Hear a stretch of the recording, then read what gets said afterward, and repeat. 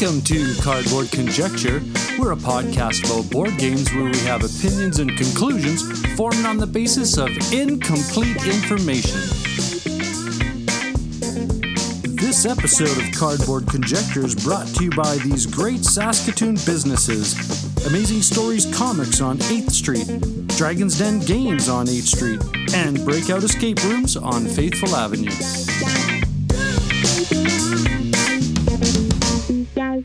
Hello, I'm your host, Norm, and this is the Cardboard Conjecture Podcast. And on this episode, we're going to do some games of late. We're going to look at what's trending, what's new, what's on the crowdfunding scene. And it's the Mechanics series. And this time we're going to do, well, kind of rolling right, but we're doing the Yahtzee mechanism. Cardboard Conjecture is proudly sponsored by Amazing Stories Comics on 8th Street in Saskatoon. They are the winner of the Joe Shuster Award for Best Comic Book Store in Canada, and they were also nominated in 2016 for the U.S. Eisner Spirit of Comics Retailer Award presented at Comic-Con. Amazing Stories' amazing collection of comic books, board games, puzzles, and collectibles can be found in their store or on their new online website. And welcome back. Let's check out some games of late. And lately, in the Gamers Garage that we have on our weekly game session, played Clank in Space, and more specifically, the expansions, Cyber Station 11, and I believe the other expansion is called Apocalypse. So we played Clank in Space with the, like I said, with the Cyber Station 11, and how Clank and Clank in Space works is I like to call it the Dine and Dash game, because it's a deck building game. You have your standard deck of cards, and to just quickly review deck building, standard deck of cards, you draw 5 on your turn, you evaluate the hand that you have, and you either buy from a market to add to your deck, or you do actions on board according to your deck. And in this case, we are space explorers that are on a space station, and we're trying to score the most victory points. But on the way to doing that, our objective is to go into the main chamber or the treasure chamber, or depending on what game you're playing, thematically speaking, you're trying to go to that lowest level to get the biggest treasure and get out of there before the big bad villain crushes you. Crash. And in this case, you were trying to get onto the space station, or we're on the space station, and we're trying to get these Maxo treasures on the command deck and get out of there on little escape pods and collect our victory points. And this is one of those games where I absolutely love. Again, don't take this the wrong way. I absolutely love it, even when I don't win, because the anxiety, the stress, the ratcheting, the competitiveness is all so much fun. There's no I don't sense any maliciousness in this game at all. Like, I mean, there potentially could be take that in the idea that you just get places before others, or you push the clock. Mostly you push the clock, because if you out of the four players, if you can get off the space station before others on your turn, you get to draw out of. Now, I didn't even talk about the bag building of Doom, but Clank in general is, as you're trying to creep around and be sneaky, you make noise, and this noise attracts attention of the villain. And how that happens is when certain events are triggered and the villain goes to this bag that has all of your noise cubes in there. They depending on the track of the villain, because it ascends, and it ascends rather quickly, and everything ratchets down and panic strikes fast. You start drawing cubes out of the bag, and these cubes represent hit points on your health track. And if your health track is full of those cubes, you're dead. And the game you can't count any victory points if you've not at least made it to the cargo area, or in this case, or in the case of the Clank Dungeon Diver, out of the dungeon and onto the ground kind of thing, up above the ground in the castle still. And so yeah, this one was epic. It was so epic to the point where I went for the most expensive because the cards were just there. I had the movement. I got there. But everybody basically, saw that I was going for I ordered the souffle and had to wait for a while. So they were gone. And deck building, right? I didn't have enough movement built into my deck, or it wasn't coming into my hand fast enough or at the right moment. So yeah. See, I'm reviewing this in my head going, yeah, I was like 2 moves away from getting to the cargo area to be able to count my points.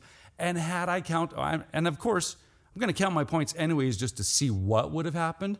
Yeah, I had 20 more points just in the cargo area, not even the escape pod points, but I had 20 more points than the winner. So I think they were paying attention to me just, gobbling up points. And the way I play, I just hang on to the steering wheel and go. I mean, there's most of the time, there is no critical thought in my play. It's just joy. So yeah, that's Clank in Space, Cyber Station 11.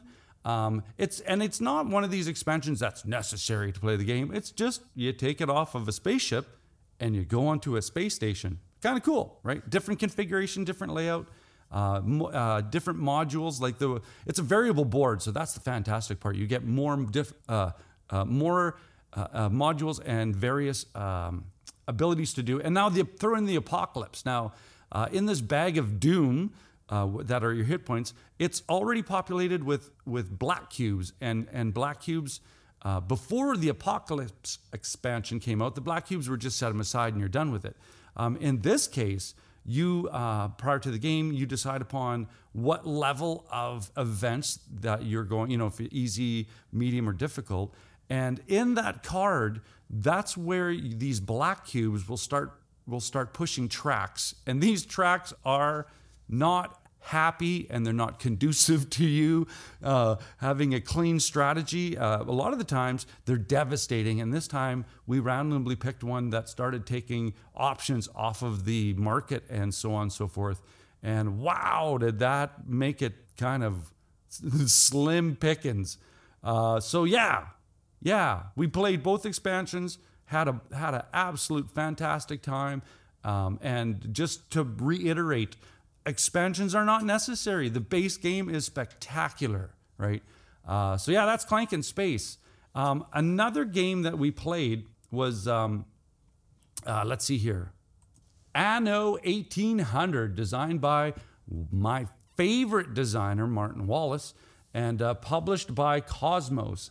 And I'm just going to do a quick description read from the publisher. In Anno 1800, a board game based on the popular PC game from Ubisoft, you continuously build up your own industry to develop your home island. And I mean, era-wise, it's in the title, 1800. Okay, so yeah, you like longships, right? So you have ship fleets allow for a lively trade and the development of new islands in the old and new world. That the first thing that we noticed was, oh yeah, another colonization game. Okay, can we move on, please? I mean, that was it's a theme that's getting kind of beat up. That we don't need to revisit that history, in my opinion. But put that aside. That was my social criticism on the theme. But as far as the game goes, I've heard in the community here mixed reviews. I haven't heard people turning their nose up at it, but I have heard people saying, "Oh, it didn't click for me." And I think this game clicked for me because Dave brought it in. This wasn't out of my collection, but this was Gamers Garage, and Dave and Jordan had played it a couple times. It's in their collection. They brought it, and Jeff and I, new to the game, so we were required to teach, which was wonderfully done by Dave and Jordan. And as Jordan said, well, you can think of this as Tech Tree, the game, because that's kind of it. You develop resources, you develop industry on your player tableau, you develop colonization sites. And I think the most important thing on this game is you need the other players to trade with, because you can't have everything. You can't develop everything because your tableau doesn't. That's the restrictive element in this, is with a lot of trading games, is you need at least one person or two, a minimum of people to have your engine work. And that being said, I had so much fun with this game. I can see it'd be interesting to see if someone looks at the mechanical structure and architecture of this game and then put a different theme on it, where I think it would fly. Martin Wallace, inspired by the Ubisoft game, came up with a really clever interpretation of how, from an analog point of view, you can still have this structure work. And I want to play it again. I want to play it a couple more times, just to see if it's, now again, there's that whole, for me, if it's either a scratched an itch in my brain, or if I thought it was novel. If I thought it was novel things for me wear off. But an itch in my brain, wow, that sticks around, and it's a recurring memory of yay. So as far as I've got an extensive Martin Wallace collection that I've had to send titles out because he's hit and miss for me, right? I mean, that's how it goes, right? Like Hit Z Road. I'm not a big Zombies fan, so I didn't like. Not that I didn't like the game. It just didn't interest me at all. So I played it, kind of went, yeah, kind of cool, and then moved on. So the moral of the story is, your favorite designer doesn't always produce things that make fireworks go off in your brain. So, but not to say that this doesn't have its potential. Like I said, I want to play it again and check it out, because there's a lot of stuff to explore there as far as the tech tree, the game. I like to see how things grow organically. And so that was Anno 1800, Martin Wallace. This episode of Cardboard Conjecture is proudly sponsored by Dragon's Den Games, located in the Louis VIII Mall on H Street in Saskatoon. Swing by Dragon's Den Games and let Darren, Al, and the awesome staff help you out in search for great board games, role-playing games, miniature systems, and all of the related accessories. Be a part of their gaming communities that have scheduled events in their great gaming area. Dragon's Den Games, Louis VIII Mall on H Street in Saskatoon. Hey, and welcome back. This is Cardboard Conjecture. Let's get into what's trending, what's new, and what's on the crowdfunding scene, because we haven't done this in a while. So, I'm itching to see what is trending via the BGG site. And according to them, I picked the first one that I saw is Burn Cycle, published in 2022. Designed by Josh Carlson and Shannon Wedge and published by Chip Theory Games. So right there, for me, there's a credential to pay attention to. Chip Theory, Too Many Bones, is the one that pops up to head right away that everybody is still frothing about. So let me run through what it is, because I don't know. I started reading it and went, whoa, this is very cool. So let me share the coolness of what is Burn Cycle. Robots use creative action sequencing to infiltrate corrupt human corporations. The tagline got me right there. Let's shake down that corporation tree. I love it when you give me some anarchy sometimes. So it plays 1 to 4 players, 45 to 180 minutes. And let's get into the description that's provided from the publisher, because that's the best way for us to know something when we do our homework. So, a puzzly infiltration game for 1 to 4 players, Burn Cycle puts you in command of a team of robots in the far future. Their mission, taking down evil human-run corporations responsible for subjugating AI under their heel. Ooh, I'm smelling some Matrix kind of stuff here. Your team arrives at each corporate headquarters and must sneak inside, shutting down the company's physical operations as well as their digital networks. As you search rooms and advance to the higher floors, you'll be rewarded with new items and abilities, but you'll also be challenged by threatening guards, fatal viruses, and the architecture itself, which was built to fight off robotic intruders.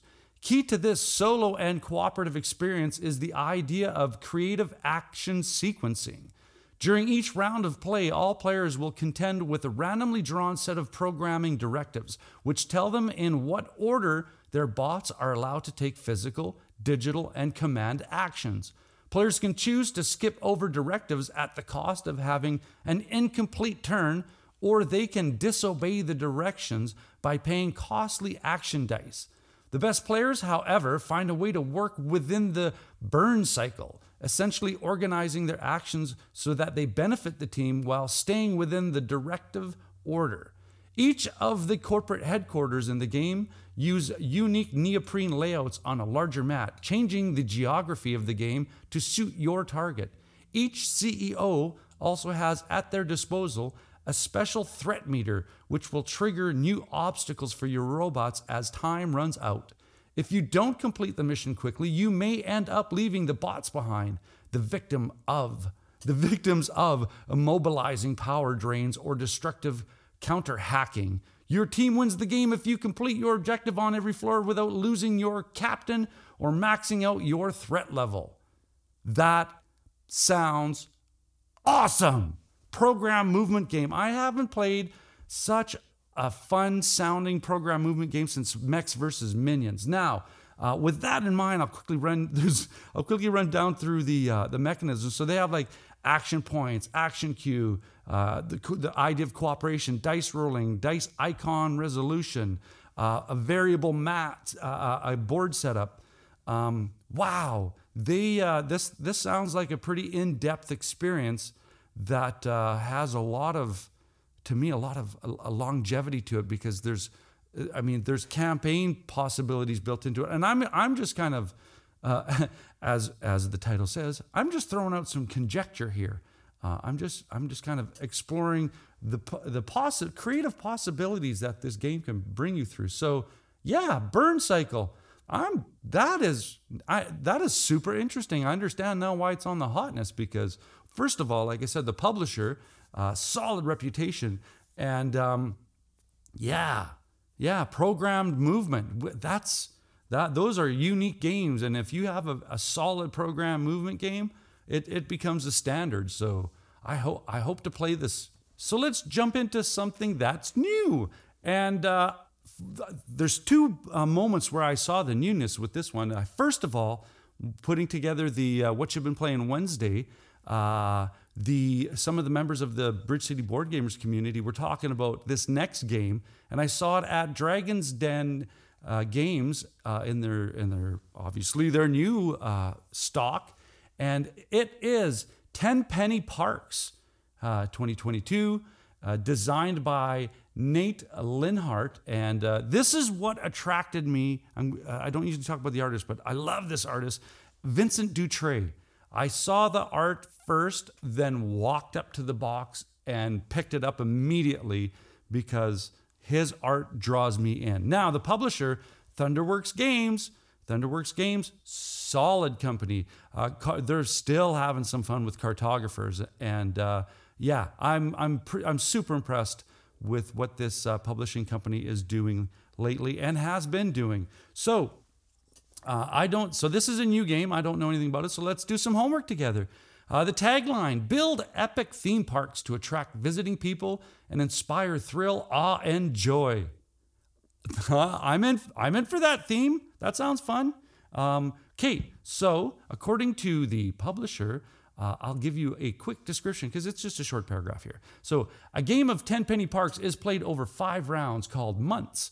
Each month, players take turns placing workers on the game board to take actions like removing trees, building concessions and attractions, and buying more property in order to make their growing theme parks as attractive to visiting people. VP tokens. Look at that. As possible. At the end of each month, rewards are given to the player with the fairground that best exemplifies certain raw emotions, and have 5 months. And after 5 months, the player with the most VP tokens wins. It sounds pretty straightforward. Now, like I said, the art. Just a quick look at the board and the player tableau. The art is, it pops. It's very carnival-esque in regards to its color choices. I mean, I can't say anything bad about Vincent Dutrait because I've not seen anything bad by Vincent Dutrait. So I'm, like I said, I was immediately drawn in first by the art, and it is compelling, and it is throughout the game. So for me, not if I, when I play this game, I will be just immersed into the theme brought to life by Vincent Dutrait. Now, as far as the mechanisms go, it's got an income, set collection, tile placement, worker placement. To me, those are all check, check, check, like all of those mechanisms. Now it just comes down to me finding an opportunity to play this game. So, yay, 10 Penny Parks, published by Thunderworks Games, art by Vincent Dutrait, and designed by Nate Linhart. All right, let's take a quick tour of the crowdfunding scene. And this one jumped off the page to me because of the history teacher social studies perspective here. And this is Through Ice and Snow, designed by Fernando Eduardo Sanchez and published by Two Tomato Games. And the tagline is, "Take the helm, explore the treacherous Arctic in search of the Northwest Passage." Yeah, I'm all in right on the tagline. So let's do a quick bit of homework together and see what this game's about through the description provided by the publisher. In the age of discovery, I'm in. The British Empire needs to find new naval routes to Asia, and thus launches many expeditions to the Arctic in order to find the Northwest Passage. In Through Ice and Snow, you and your friends journey through the Arctic and vie to become the most prestigious explorer by documenting species, mapping treacherous lands, and discovering the elusive Northwest Passage. As the expedition progresses, new map pieces and routes will be revealed and added to the modular board.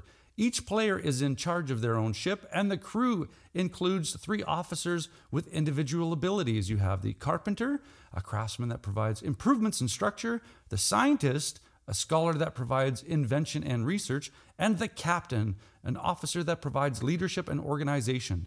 You can also recruit Inuit, exceptional guides who are experts in finding fuel, improving sleds, and leading vital hunting parties. Each voyage brings unique challenges and events for your crews to face. Those Arctic journeys faced many tragedies since finding food was extremely hard. The overworked crews were prone to mutiny, and the weather was merciless. Succeed and become immortalized. Fail and be lost in the ice forever. Now, I'm from Saskatchewan, Canada. I know how the weather can be merciless. So, yeah, you got me on that line for sure. So let's take a quick look at the mechanisms that they use to make this machine work. Advantage tokens, end game bonuses, events, grid movement, map addition, tile placement. That right there, I am so intrigued. Now, I absolutely adore Expedition to the Northwest Passage by Matago Games, and it is one of my favorite race games. It has all of these cool things put together, and they do a wonderful job at adapting and incorporating respectfully the theme. Now, like I had mentioned before, being a history teacher and social studies teacher in Canada, I want to make sure that the same level of respect and attention to cultural perspectives is respected, and that proper homework was done in developing this game. So yes, the proof will be as they say, the proof will be in the pudding. I can't wait to see this game in a physical form rather than a theoretical page here. So there you go. That was our little trip to the crowdfunding scene through ice and snow.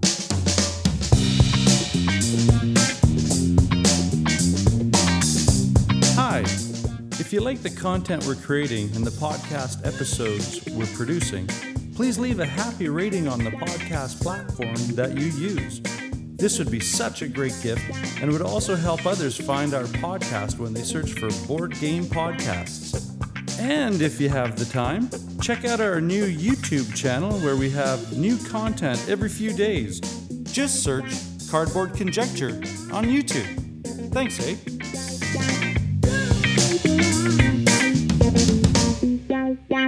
And welcome back. This is Cardboard Conjecture.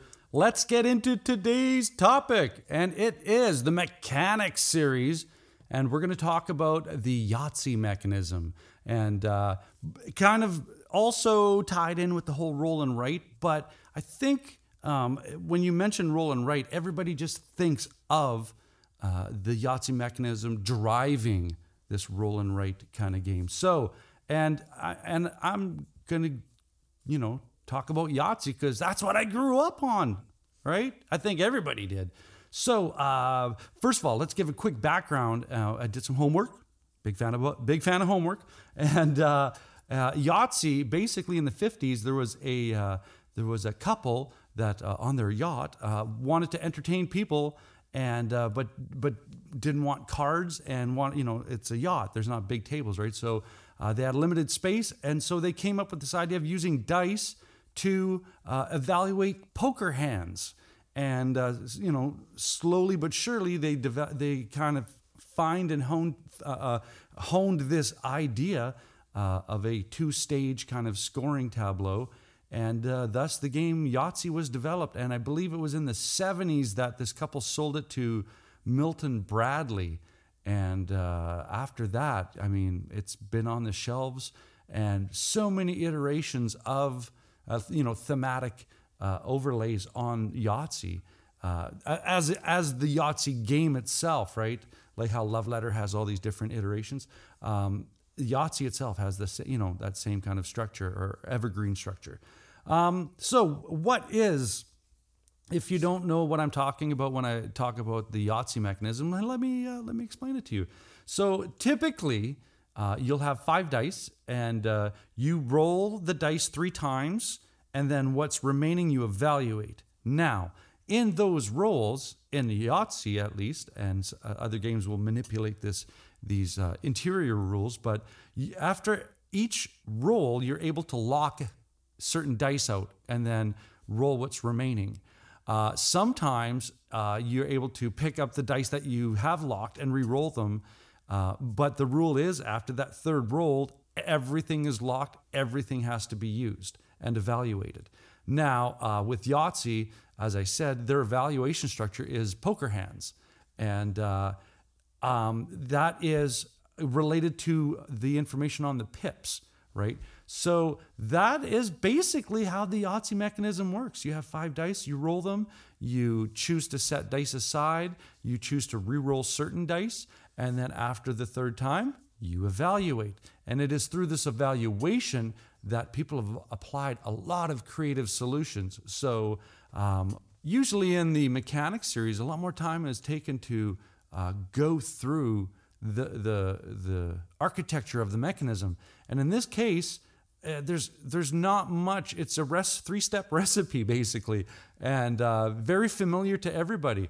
So what we usually do in the Mechanics series is, like I said, we identify and walk through the steps of the mechanical structure, and then we talk about examples. So let's get straight into some examples of games that use effectively and creatively this Yahtzee mechanism. And also, what we'll do is after we identify the kind of side-by-side related kind of mechanical structures, we'll see what was inspired by, because there's a lot of flip and writes that have come out and would have not come out had it not been for the roll and write. So here we go.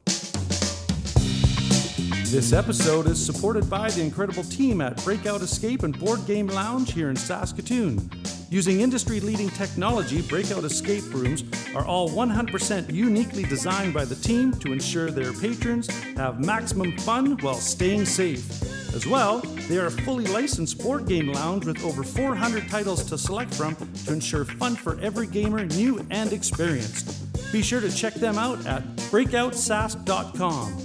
At Breakout Escapes and Board Game Lounge, they believe that life is more fun when you play games. Now, before we continue, I must state that I'm going to pick games that I'm familiar with and games that I like that I see direct connections. I might not get to them all, so please don't be upset if I'm missing one of your favorite games. I wish I had the time to play them all. So let's get into it. The first game that I play with my kids still, and I love this game, and I bring it to school and have students gobble this one up, and that's Qwixx. And Qwixx, that is basically the mechanical drive to this, and what they do in this case is they add colors to the dice. Now, in Qwixx, you have a little bit more than 5 dice. You have 4 colored dice and 2 standard white dice. Now, they all are die 6, which means 1 pip to 6 pips. And how Qwixx works is you have on your little player sheet, you have a red scale, yellow, green, and blue scale that go left to right. And this is so cool on this game that the red and the yellow start from 2 and go to 12. Now, the green and the blue on the same sort of column, they flip that around. They start 12 and go down at 2. And how it works, and it's a roll and write. So how it works on your turn, you roll all of the dice, all 4 colors and the 2 white colors. What I really like about this game is that when it's not your turn, you still are able to do something on other people's turns because what you do is, like I said, you roll the dice, you evaluate the 2 white dice first. And what you do is you add the 2 values of the dice. So let's say you roll a 3 and a 1, that value is a 4. That 4 value is able to be used by anybody at the table for any color. Okay, that has to be evaluated first. Now, whoever's roll it is, you can choose not to take that, but you must, on your turn, choose one of the white dice and one of the colored dice, add them together, and evaluate it on your sheet. Now, the evaluation works that you are only able to put X's or mark off the evaluation of the die from left to right. Once you put an X, like let's say on the red column, which goes from left to right, starts at 2 and goes to 12, let's say you put an X on the 4, but the 3 is empty. You cannot go left of your last check mark to fill out another check mark. So there's this push your luck. There's this desire to try to check off every one of them, but you can't. Okay. There's 2 ways to finish the game. One way to finish the game is if you check off a 12, you're able to lock out a dice and take it out of the dice pool, therefore eliminating opportunities for the other players. That ratcheting down is awesome. When the second dice is out of the game ends. That's one way to end it. And then you evaluate your scores, and there's a grid on the bottom to let you know how many X's equals how many points. You add up those points. The second way is you have 4, I call them garbage bins. You have 4 negative penalty check marks if you can't evaluate one of your dice, or if you choose not to evaluate one of your dices. And the choose not to could be that there's way too much of a gap between the leftmost X and the X that you're going to put down, right? So you might take the -5 penalty. And once the game ends, you have count up your points, and the highest point value wins. This is such a fun game. Now, there's an expert side where you flip it over and the color pattern is all over the place and it looks like a Jackson Pollock painting and my brain explodes. There's a reason why this is one of the Mensa winner games, because your brain, this simple mechanism makes your brain fire off big time. Now, the only thing I would say is the only kind of asterisk would be, don't play this more than 4 players. It says it plays more than 4 players, but nah, there's just way too much even if you have the opportunity to use the white dice, there's just way too much downtime. Quicks, awesome. A game I played a couple times, Ryan had this game, and I liked it. But again, there's just too many games to play. And this one's Octodice, and that's based off of the Stefan Feld Euro game called Aquasphere. And Aquasphere is a program movement game. And in this case, like a good Yahtzee kind of mechanism, you roll the dice and you set aside particular dice, or you lock them out, and you evaluate the dice, and you on your little player sheet. And now, to preface all of these games coming up, on a roll and write, everybody will have their own sheet to check things off, right? I mean, I forgot to say that, but again, I can't think that everybody knows what I'm thinking, right? Right now I'm thinking more coffee. Octodice was super fun, and it tied into, I played Aquasphere, and it tied into Aquasphere quite well. So yeah, let's see, one of my favorite roll and write games, and I will go to this game anytime. But I'll go to this game anytime using from BGG. Okay, first of all, let me tell you the title of the game is Roll Through the Ages. And this one was designed by Matt Laycock. And Roll Through the Ages is pretty much Yahtzee, and you take the pips away and you put ancient civilization themed content on these dice, from producing wheat to having a population to having negative events happen, coins. And what you do is you're building a civilization. Now, the standard sheet is great.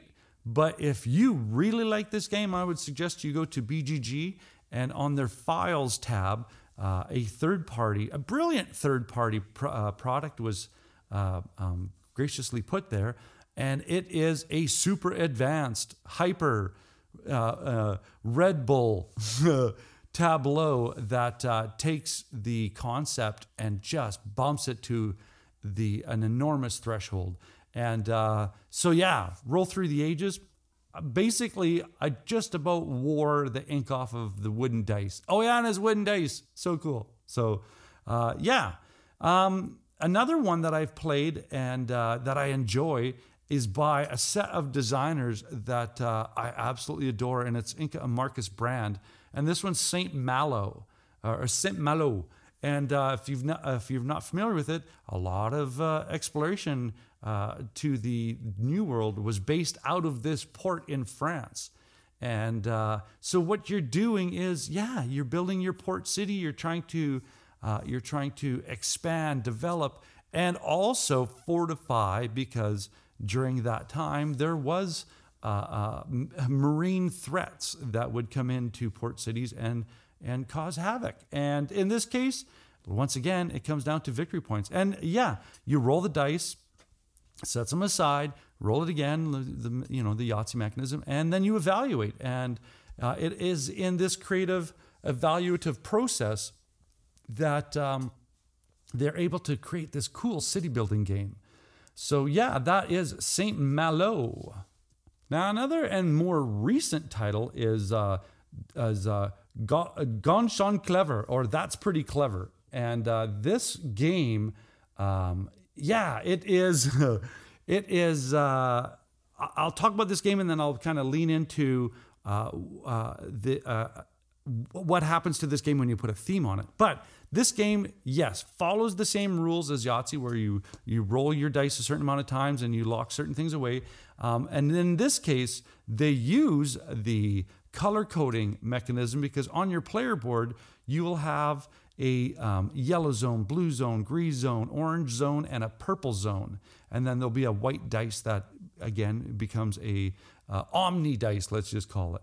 And in this case, you evaluate the dice that you've selected. There will be dice in this platter that others, when it's not your turn, again I said torn, when it's not your turn, the other players at the table will be able to do something when it's not their turn. This is a cascading type of game, because as you're filling in check marks on these tracks of these different colored dice, and not necessarily just tracks, but grid patterns as well, because within the grid patterns, there's this matrix of diagonal, vertical, and horizontal completions that will trigger other things, right? So yeah, that's like, take a math brain and let them have some time with a roll and write, and this is what you get. Now, I talked about cascading. There's certain times where if you either complete a row or complete a segment, where you'll trigger a bonus. And sometimes these bonuses allow you to add more X's, which potentially could cascade you into more checking off of your player tableau. And the outcome of that cascade is that as a player, you feel so brilliant. So, and I mean that, like from the title says, you feel pretty clever that you're able to, with one dice, make 7 things happen, right? Now, let's take this idea and move it into a themed area. And we talk about I talk a lot about Fleet the Dice game. Now, Fleet the Dice game will vary a little bit. I'm kind of going off topic here because I was going to talk about variations of this afterwards, but this is a great segue. How Fleet the Dice game works is you roll a set of dice, and you as a player, around the active player in your typical clockwise turn order, you take a dice out of the market, and the last remaining dice, everybody gets to use that. I guess, adaptation allows everybody on every turn to be able to participate, which is very cool. And this cascading system that I described, and that's pretty clever, is basically the heartbeat of Fleet the Dice game. And if I'm talking about Fleet the Dice game, I have to talk about Three Sisters, because then the Matt Riddle and Ben Pinchback, the designers, took this DNA and went, okay, let's let this mature and grow and organic. There we go, segue. Organically turn into a gardening game. And so if you like that idea, I would explore those other 2 games, Fleet the Dice game and Three Sisters. So let's go check out some more. Again, I've played this once. I think Ryan or maybe Ian might have showed me this game, but it's Raw, the dice game, where it's that similar, like Yahtzee, roll a set of dice 3 times, make the best combinations and choices, and try to populate your tableau with cubes. And again, there's adaptations in regards to using color to determine different categories of approach. I can't really talk too much about Raw the Dice game because I don't recall too much, but I do recall that it successfully used this Yahtzee dice mechanism. Now, let's this one I've not played. I've seen it played a ton. And one of those things where it's like, oh, you guys started, I wanted to, get in on this game. And then you wait and it's like, hey, you guys are taking too long. I want to go play another game. That happened to me so much with Dice Town.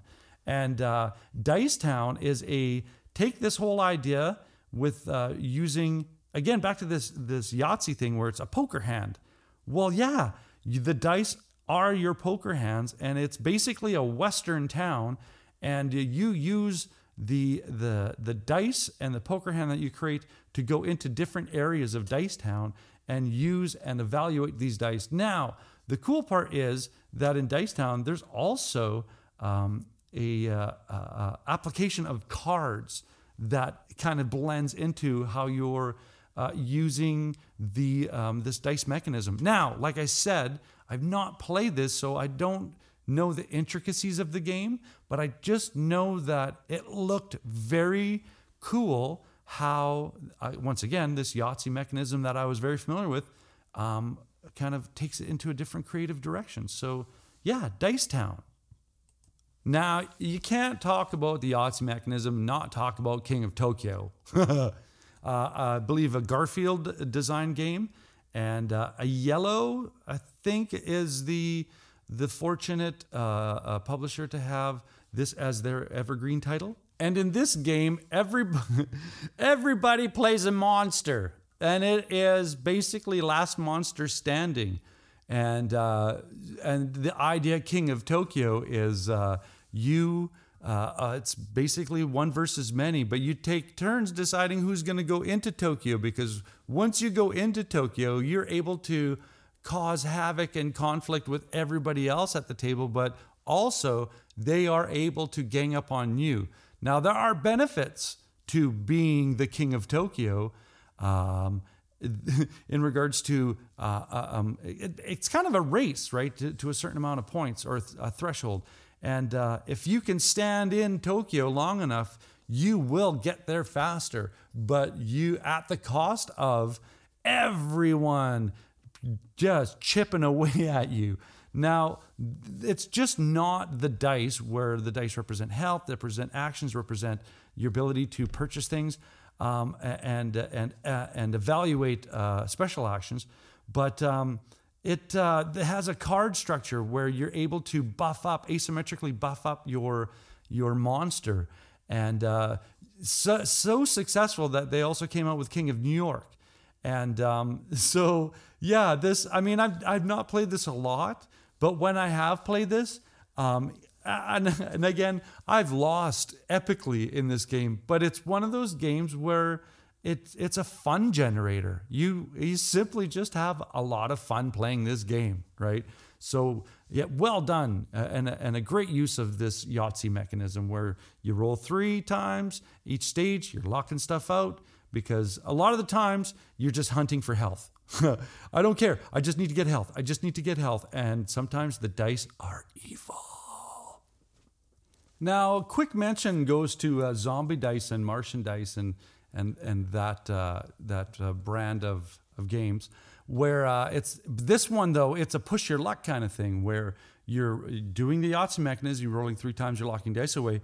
But in this case, you're trying to accumulate a certain amount of value before the negative value triggers the end of your turn. So that's where this push your luck comes in. And you're trying to accumulate brains, and you don't want to get blasted. So if you get blasted before you stop, you lose all of those accumulated points. And I'm kind of using the generics because Zombie Dice and Martian Dice completely different icons, but the architecture of its game is the same, where you're trying to accumulate good things before the bad thing meter, everything blows up and you don't get to keep anything. Right, so it's that push your luck of when do you stop? When do you stop? How many dice do you have left? What are the odds of rolling a negative outcome rather than a positive outcome? So yeah, those are 2 fun games. Those are fast games too, right? I mean, a lot of people dislike the term filler games, but not to say that this is a filler game. This is a fun, fast game. There you go. So yeah, Zombie Dice and Martian Dice. Now, I've not played this next one, but I would certainly not turn down an opportunity to play because it looks like absolute chaos, and that is Escape: The Curse of the Temple. It is dice rolling with a soundtrack and a sand timer and real time, and it just looks like absolute chaos. And the fact that this game employs a dungeon tile placement, it employs events that might happen, and funny events, because I've seen people play where they're only able to use one hand, or physical limitations applied to actively trying to accomplish their objectives of escaping the temple. And every time I've watched this game played, I have just seen a crazy amount of frenetic energy and laughing and giggling and joy. So how can you turn that down, right? So there you go. They effectively use this Yahtzee mechanism and apply it in such a creative manner that it just erupts in absolute chaos. So yeah, Escape: Curse of the Temple. Now, this next one is, again, another one of those titles that I've not played, but I've seen played a lot and have dialed it in.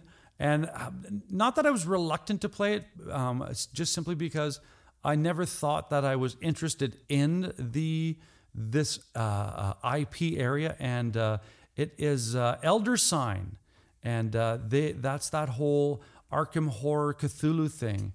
And I thought I wasn't into the Cthulhu thing until I finally played my copy of Arkham Horror LCG and went, oh, well, this is Indiana Jones, the horror show. Okay, I can dial into this now. So Elder Signs takes that Yahtzee concept dice rolling mechanism where you have a tableau of cards that designate places to go to and events that happen and villains to fight. And it is that same structure where each card will have a recipe of what you need to roll and fulfill in order to accomplish or take this card or item or event off the board. Yeah, it looked interesting to me enough so that it's always been in my frontal lobe as far as curiosity goes. So if you are into that IP or that genre and have not played it, then I would probably recommend. And if you're looking for a Yahtzee kind of mechanically driven game, I would totally send you in this direction. Absolutely. Now, a couple more before we wrap this up. Once again, have not played this one, but man, I think I'm gonna go pick it up after this episode is done, and that is Super Skill Pinball 4K in a pinball in a box. It's an arcade. It's basic. Jeff Engelstein came up with this roll and write, cleverly designed tableau that represents an old school pinball machine, and the pinball is a glass bead, one of those kind of flat dropped, teardrop glass beads. And you roll the dice and evaluate it and try to keep this glass bead from draining or tilting. And everybody who I know has played this has had that big smile on their face and go, yeah, it works. It's a pinball machine. And so to creatively take that idea of rolling dice, locking it away, or that simple roll the dice and evaluate into a nostalgic element, and to be able to, oh man, mechanically or just have it work on paper. Because that is the most, if you've not played a pinball machine or been in a pinball arcade, the noise, the lighting, everything is just overstimulating. And for a dice, marker, and a cardboard piece of paper in front of you to, re-engage that, wow, well done indeed. Now, as I said before, kind of segue out, I'll talk about the evolution of this roll and write into the idea of games that are coming out that are flip and writes, where instead of dice, it's a deck of cards. And the prominent one for me is Welcome To, and they're already on Welcome to Mars, or Welcome to the Moon, I believe. So Welcome To is a neighborhood. You're just developing, you're trying to design your own suburban subdivision and putting houses in order, building pools. I mean, it's your player tableau, a whole bunch of different tracks, thematically adapted to this idea of developing a neighborhood. And you're not, in the case of playing with other players, you have three choices of cards in relation to the activity of the number. So there's a number and then there's an activity. Like, let's say it's making parks, or let's say it's building pools, right? Then on your tableau, you will have neighborhood streets from that move left to right and go top to bottom.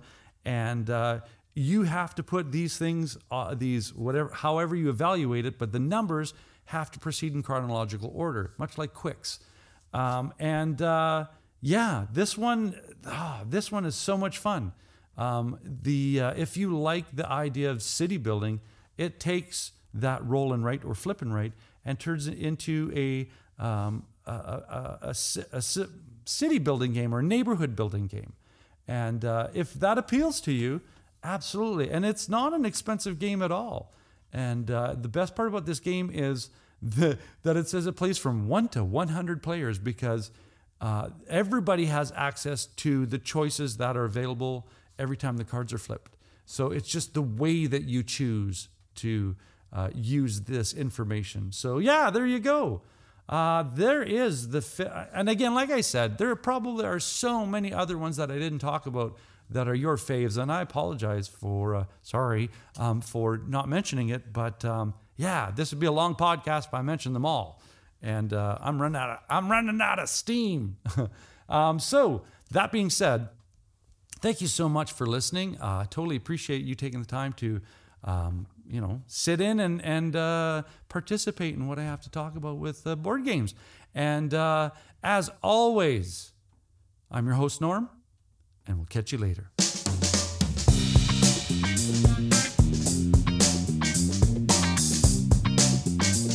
This has been an episode of Cardboard Conjecture, and you can find more about the podcast on Twitter @BC Board Gamers, and you can find the podcast on YouTube by searching Cardboard Conjecture, and on Board Game Geek Guild number 4045.